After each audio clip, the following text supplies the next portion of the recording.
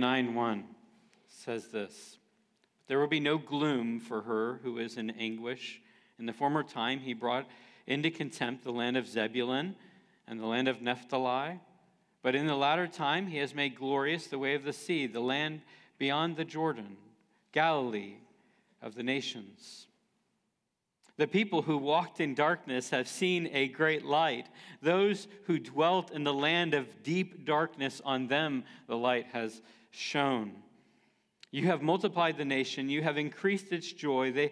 They rejoice before you as with the joy at the harvest, as they are glad when they divide the spoil. For the yoke of his burden and the staff of his shoulder and the rod of his oppressor you have broken as on the day of Midian. For every boot of the trampling warrior in battle tumult, and every garment rolled in blood will be burned as fuel for the fire. For unto us a child is born, to us a son is given, and the government shall be upon his shoulder, and his name shall be called Wonderful, Counselor, Mighty God, Everlasting Father, Prince of Peace. Of the increase of his government and of peace there will be no end.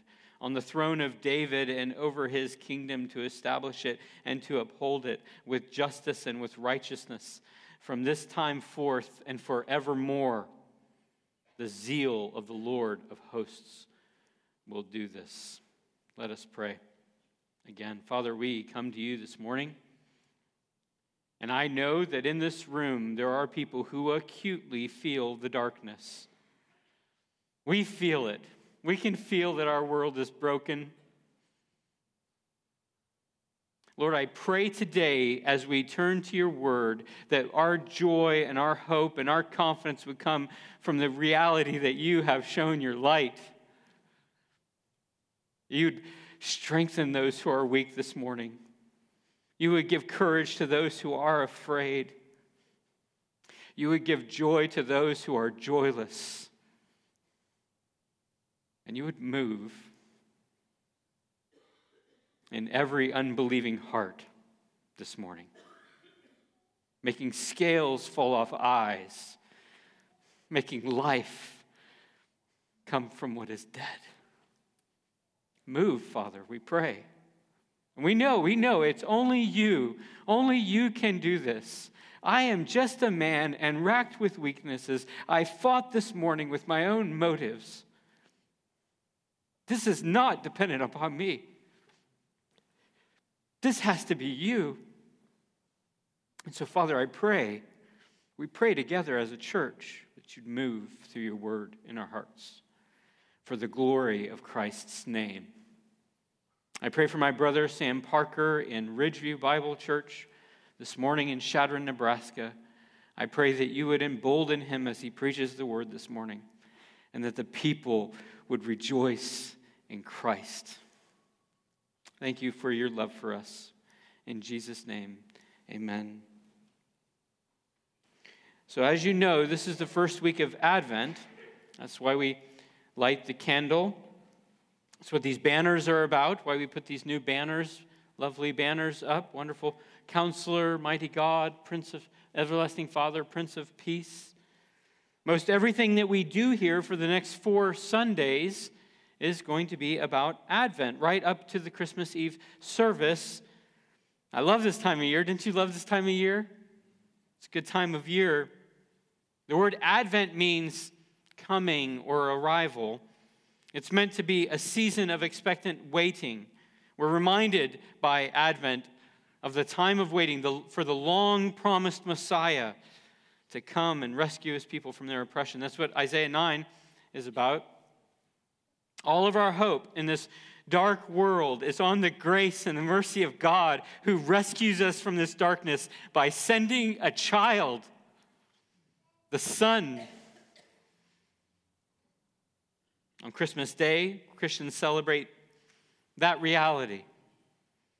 We celebrate that when the fullness of time had come, God sent forth his Son, born of a woman, to redeem us. We even call that historical moment the first advent of Christ. We call it the first advent because there will be a second one. The penultimate verse in the Bible, Revelation 22:20 says, "Amen. Come, Lord Jesus." There will be a second advent of our Lord Jesus Christ. He will come. Isn't that good? Does that encourage your heart this morning? So in that sense, we are in this valley between two high, glorious, saving advents. God sent forth his Son, and we have hope because of Jesus, and God will send Christ again. And the not yet that we've talked about so much will finally and decisively become the already. Jesus will set all things right. And Advent is meant in part to give us hope now as we await the Savior's return, as we wait in anticipation in this dark world for the light to finally and fully shine.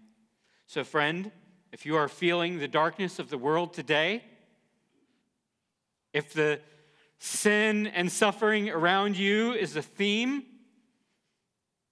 and your heart is tired of all of this, Advent is for you. Advent is the season purpose-built to give you hope. The light has shone, and the light will shine, and there's a sense in which it is shining now in the gospel. There's hope, and I pray that the Lord would use these weeks to build up your hope in Christ. Isaiah 9, 1-7, and some correlating New Testament passages will be our anchor point for this Advent season, and especially the four names that you see up here from verse 6. Wonderful Counselor, I'm going to hit that a little bit today. Mighty God, Everlasting Father, and Prince of Peace.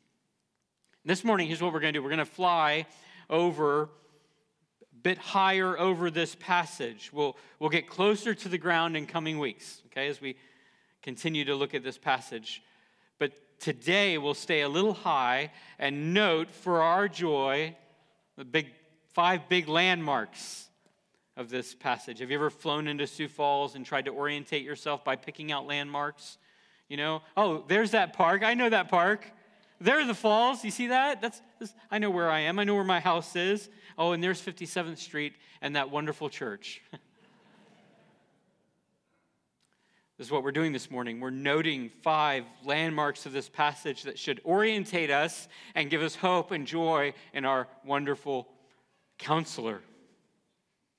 May the Lord use these weeks to build up our confidence in Christ, our hope in him as we walk in this dark world. And even our resolve, I hope that the Lord will do this, even strengthen our resolve to hold up this light for others to see. So the first landmark, I've been hitting on it a bit this morning. We've been talking about it. Pastor Thomas talked about it. It is the darkness that we see in verse 2. Look again at verse 2 with me. It says darkness twice. It says it in 2 different ways. People who walked in darkness have seen a great light. Those who dwelt in the land of deep darkness, on them the light has shone.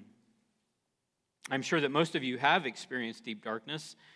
I don't mean the everyday kind of darkness, the every night kind of darkness. You know, it's kind of dark. You might stub your toe, but you can see well enough to get to the kitchen and get yourself a glass of water. I don't mean that kind of darkness. I mean deep darkness.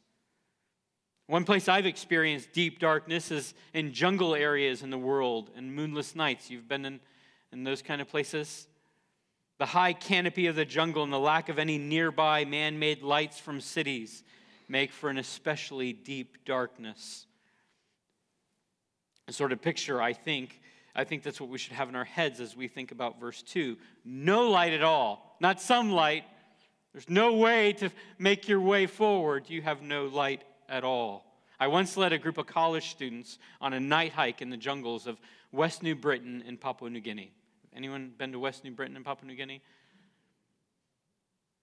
It was near where the Loco tribe is, if you're interested to know that. I have no idea why I was leading that night hike. I didn't really know the way, but I was the leader of the team, and someone handed me a lantern in their wisdom. They explained the path, and off we went. Without that lantern, we would have had no way of making it. It was just too dark. And even with that lantern, it was difficult going. I held it straight in front of me. You know, as I'm walking, the lantern straight in front of me. We were kind of walking single file through the woods. And I was fine. I was stepping over fallen logs. I was ducking under branches. The lantern had enough light to keep me safe, but the guys behind me were making all kinds of unsettling noises as they walked. Stumbling, falling, heads hitting branches, that sort of thing. I wasn't sure what was going on back there until an Australian guy who was on our team made his way up and suggested that it might be more helpful for me to hold the lantern in such a way so that the blokes behind me could walk by its light as well, and not just in my big shadow. Fine.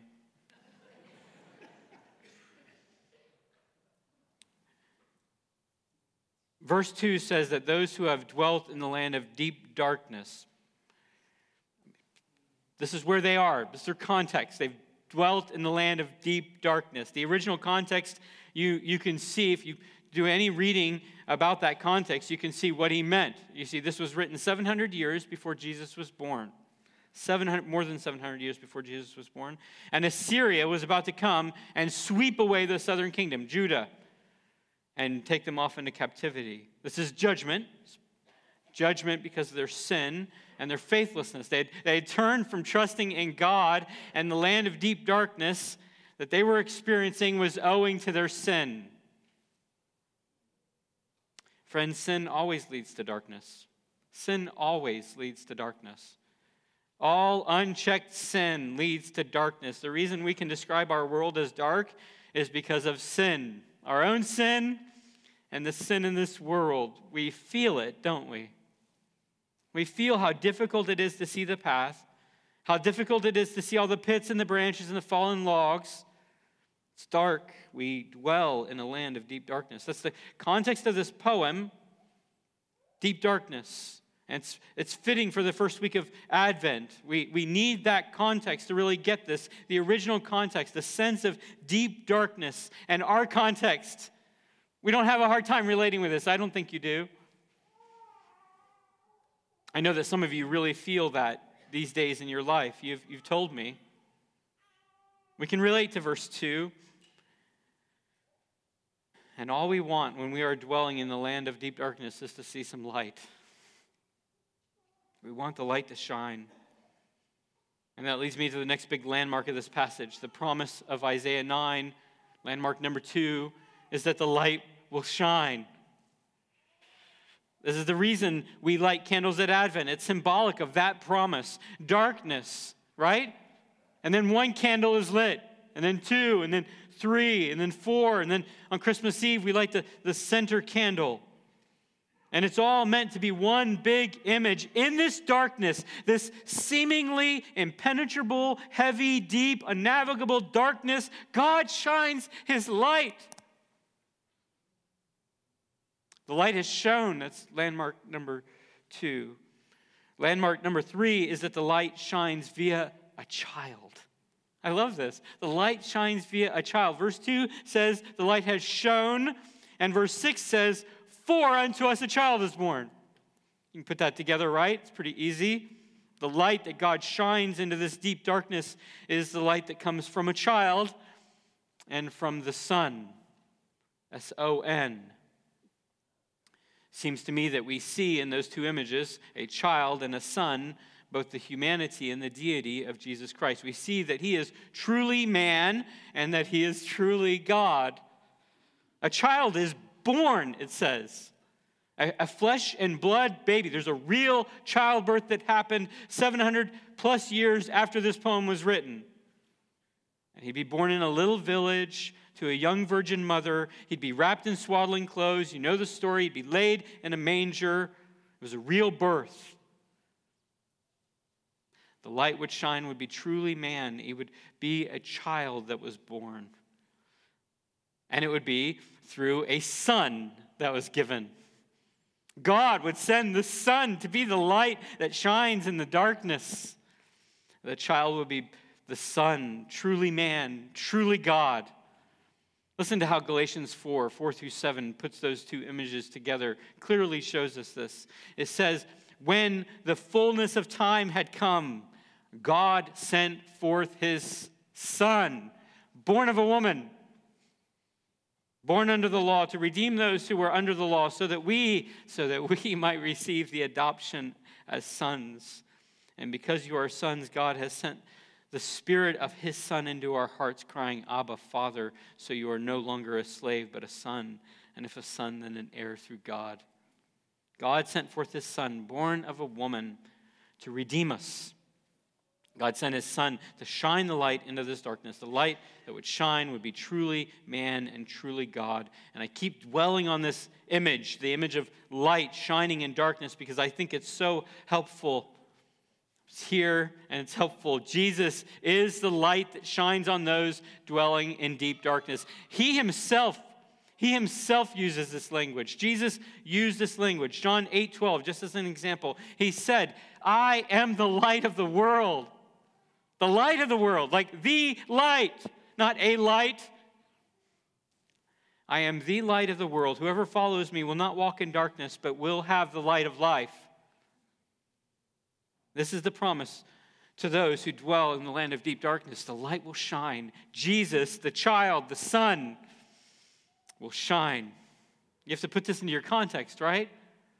Your own context. A moment ago, I asked you if you feel this darkness. Perhaps you feel it in your own life, not just in the world around you, but in your experience. And the very real answer is the light of life. The answer is Jesus. God has shown the light on those who dwell in deep darkness. You no longer have to stumble around in darkness, friend. You can turn to the light of life. You can turn to Jesus. The next landmark number 4, helps us to see how sure the promise of this light is. So I want you to keep in mind, I've said it a couple times, I want you to keep in mind that Isaiah 9 was written over 7 centuries before the birth of Christ. The fullness of times in Galatians 4 points back to the birth of Christ, right? But Isaiah 9 points decidedly forward to the birth of Christ. Yet, the promise in Isaiah 9 of this light that would shine in Christ is so sure that verse 2 is written in the past tense. It's past perfect tense. The people who walked in darkness have seen a great light. And those who have dwelt in the land of deep darkness, on them the light has shone.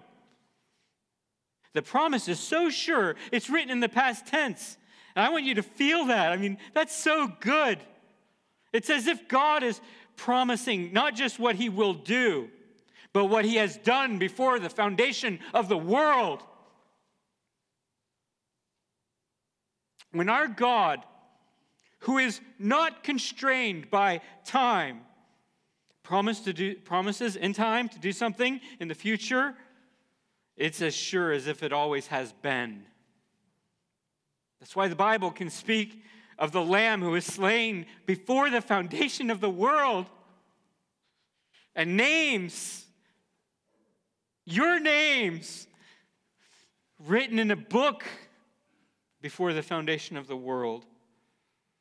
If your name, if you are in Christ, is written in his book, and it was written there before the foundation of the world, according to Ephesians 1 and many other passages, a promise made by God in time is timelessly sure. Verse 2 is written in the past tense. Rejoice in that grammar today, friend, for it means everything for you. You who are weary and struggling, you for whom darkness seems to be all-encompassing, you for whom your sin seems to be winning, you who do not know tomorrow, you who cannot number your days. The light has shone.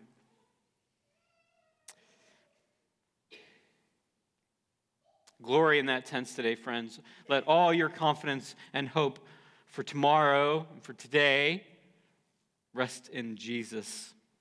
The last and final landmark that we'll notice today before we circle back for another pass next Sunday is that all of this work is a work of God.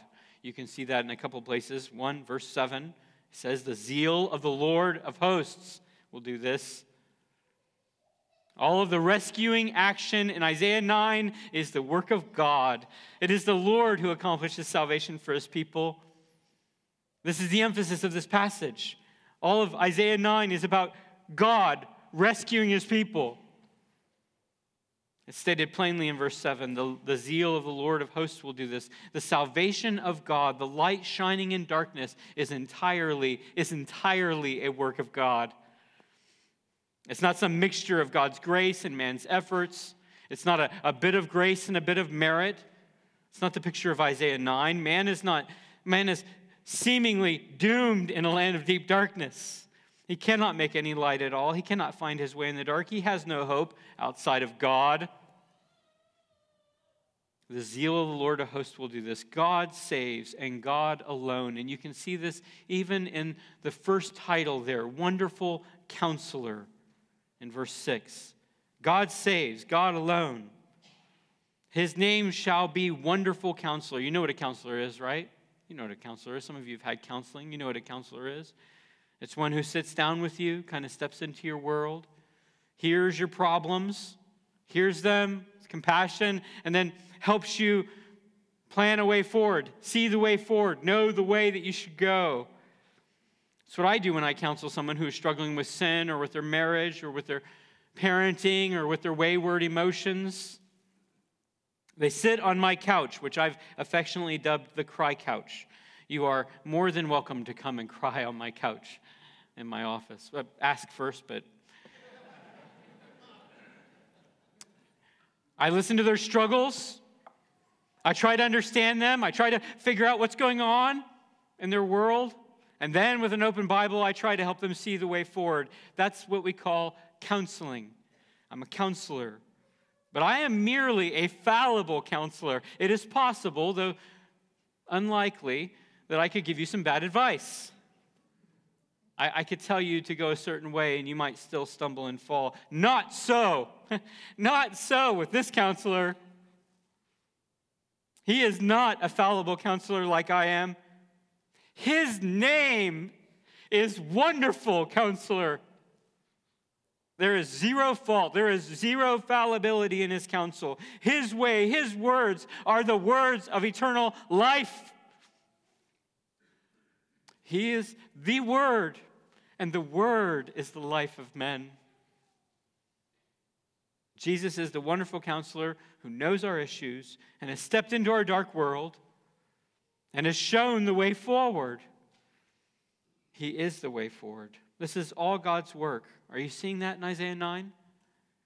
Salvation is God's work. The gospel of true Christianity is not hope that we have vested in man's attempts to find his way to God.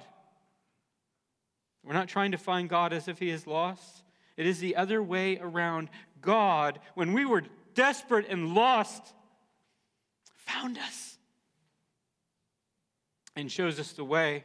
Isn't that good? Aren't you glad that he did not leave it to you? Aren't you thankful that God does not say here, those who are dwelling in darkness must somehow figure out how to shine some light so they can find their way to me? I am. The older I get, the better I know myself, the more happy I am that God has done it all.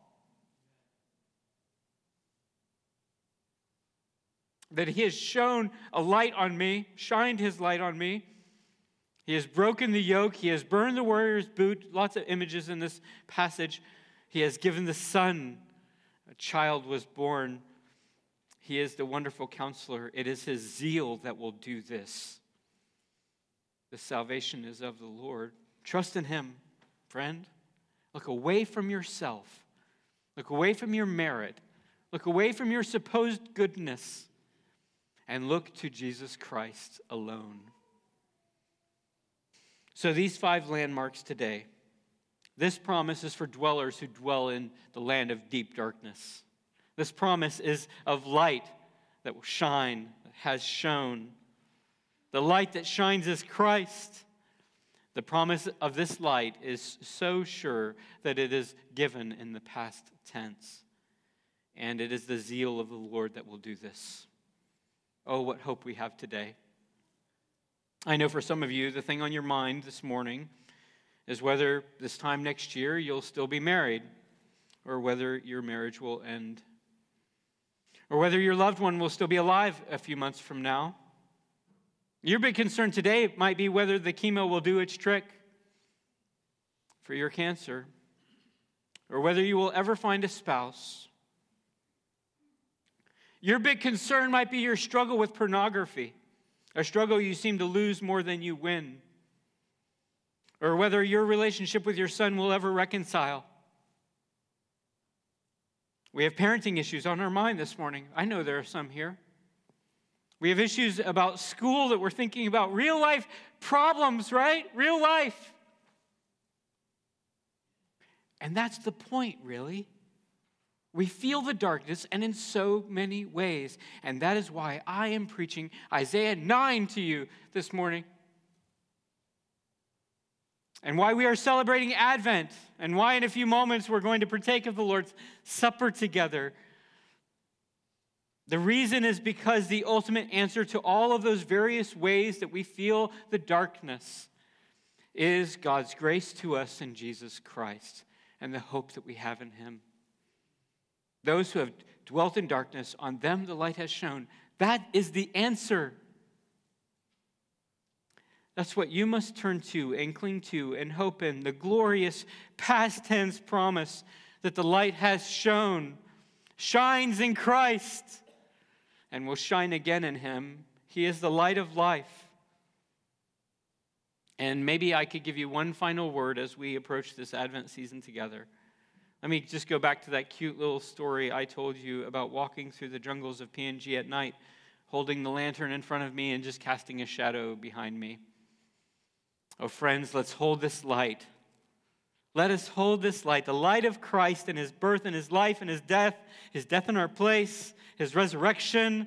Let us hold this light for all to see. He is the lantern. Hold this up so that the blokes around us can see. The world is dark, and the means that God uses to shine His light, the light of Christ, into that darkness is us. It's you, it's me, with the gospel, holding up the light. So let's hold up Christ in this Advent. Let's hold up the light of Christ so that those around us, fellow dwellers in the land of deep darkness, might see and believe and have hope. Let's pray, and then I've invited Josh Stebrel to share. He's going to come and share his testimony, and then we're going to partake together of the Lord's Supper. Father, we are so grateful. We are so grateful for the light that is shown in Christ. We thank you, Father, for that we are not left to figure this out, but you have shown your light. I pray today, Father, that we would see it and rejoice in it. I pray for those who come today doubting. Oh, Lord, would you today make it clear for your glory? We pray for our brother Josh as he comes and he shares. We pray that you would give him clarity. We pray that you give him freedom of speech. Help us to see this light that you've shown in his heart and rejoice in it. In Jesus' name, amen.